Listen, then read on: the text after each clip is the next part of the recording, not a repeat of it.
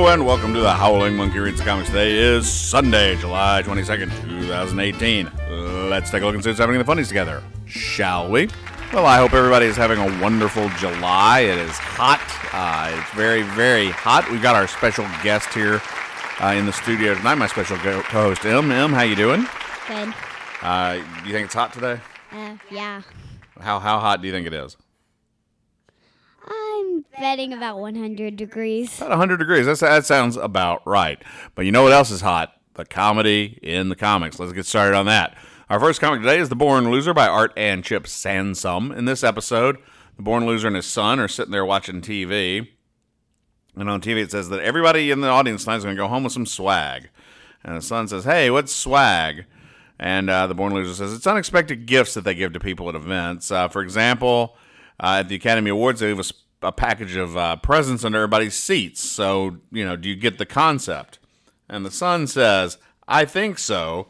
It's like when you go to the movies, if you look under your seat, you'll find old chewing gum and other swag people left."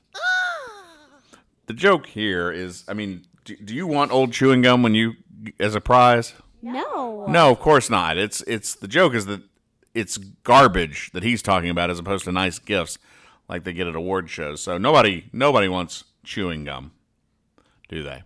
And I think also the joke should be that he does not get it. That's right. He doesn't get it. That's exactly right. Good point. That's good. All right. Our next comic of the day is The Griswells by Bill Shore. In this episode, a porcupine and a rabbit are walking around. And the porcupine says, "Hey, Warren," the rabbit's name is Warren. "Warren, do you ever listen to Twisted Sister?" And the rabbit says, "I don't think so, but it sure sounds like you have a colorful family."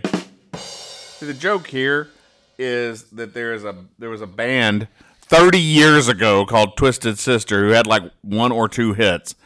And Bill Shore has decided to resurrect comedy from the mid to late 80s in a comic strip in 2018. The band's name is Twisted Sister, but the rabbit thinks the porcupine is saying he has a sister who is twisted. Does that make sense? Kinda. Yeah, this was like before you were before you were born. There was a band called Twisted Sister, and there was a guy in it who looked like he had blonde hair and he wore makeup, and he would scream.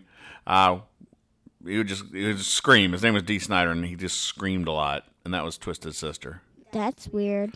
Yeah, they had like two hits, but the 80s, man, they were a weird time. Our next comic of the day is BC by Mastroianni and Hart. In this episode, one of the cavemen, I forget whether it's Peter or Thor, it's the redheaded one, it says, "I love blueberry season," and he's going to pick some blueberries. And he hears something. What does he hear? Something in the saying. Can you tell? Munch, munch, munch, munch. And it does it 4 more times. Munch, munch, munch, munch. So it's munch, munch, munch, munch. Munch, munch, munch, munch. And then he looks around and there's a couple of deer eating blueberries. And he's so outraged he hurls his basket of blueberries in the air and dumps them out. And then goes, "Hey, how do you guys know that it's not hunting season?" Whoa. And the joke here is that if it were up to him, he'd kill the deer, but he can't because it's not hunting season, and he wants to kill them because they're eating delicious blueberries. That's why you shouldn't like blueberry season. That's why you shouldn't like blueberry season? Yeah. Why? Because deer. All right, you can't argue with that. Our next comic of the day is Ripley's Believe It or Not. And, okay, this comic just has little factoids, nothing too exciting. There's something about a corn aphid that travels 620 miles looking for food every day. In 1929, some guy who looks like Lyle Lovett strapped a chair to his back and carried his mom to the top of a mountain in the Smoky Mountain Parks. He took a 7-mile hike in 5 hours with his mom strapped to his back there. And then he formed his big band. That sounds dangerous. I agree. That does sound dangerous. You should not go on a mountain hike with your mom strapped to your back. Would you? If she was strapped to the chair, that would be a little safer, but it doesn't look like she's strapped to the chair. Right, you're right. It doesn't look like she has a seatbelt or anything. She's just sitting in a chair, and he's carrying it on his back. And if they go up, she's dropping. She might fall down, yeah. So this Jack Huff was not thinking things out. And then the final fact of the day is that Kobe Bryant could have missed 9,000 free throws in a row and still have a better free throw shooting percentage than Shaq. This is just an attack on Shaq for no reason. Although, yeah, I mean, in fairness, if you've seen any of his movies, no attack on Shaq is unfair. All right, our next comic of the day is Nancy by Olivia James. In this episode, Nancy and Sluggo are out talking about around some flowers, and Nancy says, "Hey, plants grow better if you talk to them." And Sluggo says, "They do not." And then Nancy goes, "Oh yeah? Then how do you explain that one growing straight towards Aunt Fritzy's favorite gossip place?" And there's a giant flower growing towards the window where Aunt Fritzy's talking to a friend, just a gossiping away. So the joke here is that flowers are attracted to talking, and Aunt Fritzy does a lot of that. That's a joke. That's it. That's all the comedy. That's not so funny. No, that's pretty true. Most that can be said of Nancy pretty much all the time. I mean, that's just. Yeah, I don't know either. That's that's right. Our next comic today is Brian Crane's Pickles. In this episode, Mrs. Pickles is talking to Mr. Pickles, and she says, "Oh, I see you're putting flaxseed oil on your cereal." And she goes, "That's good in omega-3, fiber, good for your heart, and so on." And then Mr. Pickles goes, "Yeah, I read somewhere that it'll make your hair grow back." And she says, "Well, you probably have to sprinkle it on your head to do that." The joke here is that she thinks her husband's a chia pet, I guess. Moving on, our next comic of the day is Ziggy by Tom Wilson. In this episode, Ziggy is parachuting out of a plane, and he's pulled the ripcord, and the ripcord has broken. So he's holding just like part of the ripcord in his hand. There's a note that he's reading that says, "Acme Parachute Company, if your parachute fails, return it, and we'll refund your money." The joke here is that if your parachute fails, you won't be able to request a refund because you'll be dead. You'll either be dead or really hurt. Or really hurt. I guess that's like true. Be in the hospital for a month. At least a month. Yeah. Well, then you could get a refund, and that would be useful, I suppose. But I think the big joke is that you're probably not going to make if you jump out of a plane and the parachute doesn't open, you're probably going to be not in good shape. And it was probably his fault. He probably pulled it too fast and hard. So you're blaming Ziggy for this situation? Yes. Yeah. I'm blaming Ziggy. Why would you blame Ziggy? 'Cause I just do. Do you like Ziggy? No. Yeah, that's fair. All right, our next comic of the day is Mort Walker's Beetle Bailey. In this episode, the general is snoring, and what is he? How do we know he's snoring? Because he's saying snort, gore, gurk. I think that's gurk. Gurk. So can you say that again? Okay. Snurk. Snort. Snort. Gore. That's right. That's like how we all sneeze. I think the general could probably benefit from a CPAP. And I also think that last word was too hard. I think the gurk was a difficult word. I agree. Gurk. Yeah, gurk. Okay, so now you can say it. So anyway, he's one of his majors or something wakes him up and says, "Sir, you were asleep." And there's a meeting going on. He goes, "But we have work to do." And the general says, "But it's almost happy hour." And the guy goes, "Look, sir, we need to finish this report first." And so the general sends a text somewhere. And then outside there's a beeping noise. It's going beep, beep. And the general goes outside, and the guys in the window go, "Hey, it's the golf cart snack." It's the snack cart from the golf course. And the general is getting a martini from the snack cart. And the other guy goes, "Well, I guess it pays the tip well." The joke here is that the general is an alcoholic, and people are enabling him. All right, our next comic of the day is Crankshaft by Baddick and Davis. In this episode, Mr. Crankshaft is talking to his granddaughter and saying to her, "Hey, Lillian McKenzie said I was an old goat, a grumpy old goat. Do you think I'm a grumpy old goat?"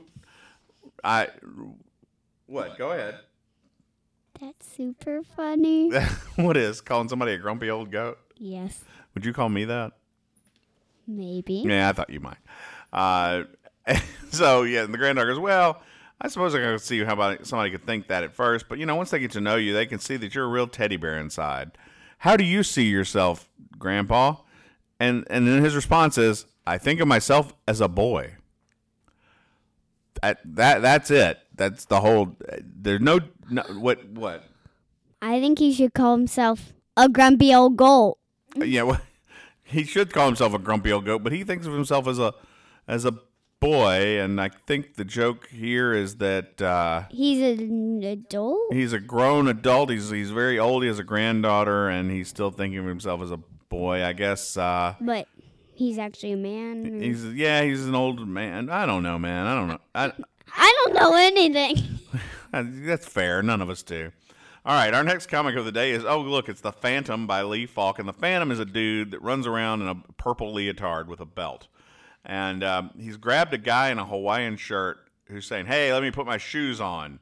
And the Phantom goes, no need. They have prison shoes where you're going, which I guess is prison. And then he goes, hey, you can't do that. I can't be extradited to Bengala. Rhodian laws say I can't. And then there's a little blurb on the side of the panel that says, criminal likes the law for once. And then this goes on for a few panels where they discuss the intricacies of extradition laws. And finally, finally they're walking into a garage, I guess.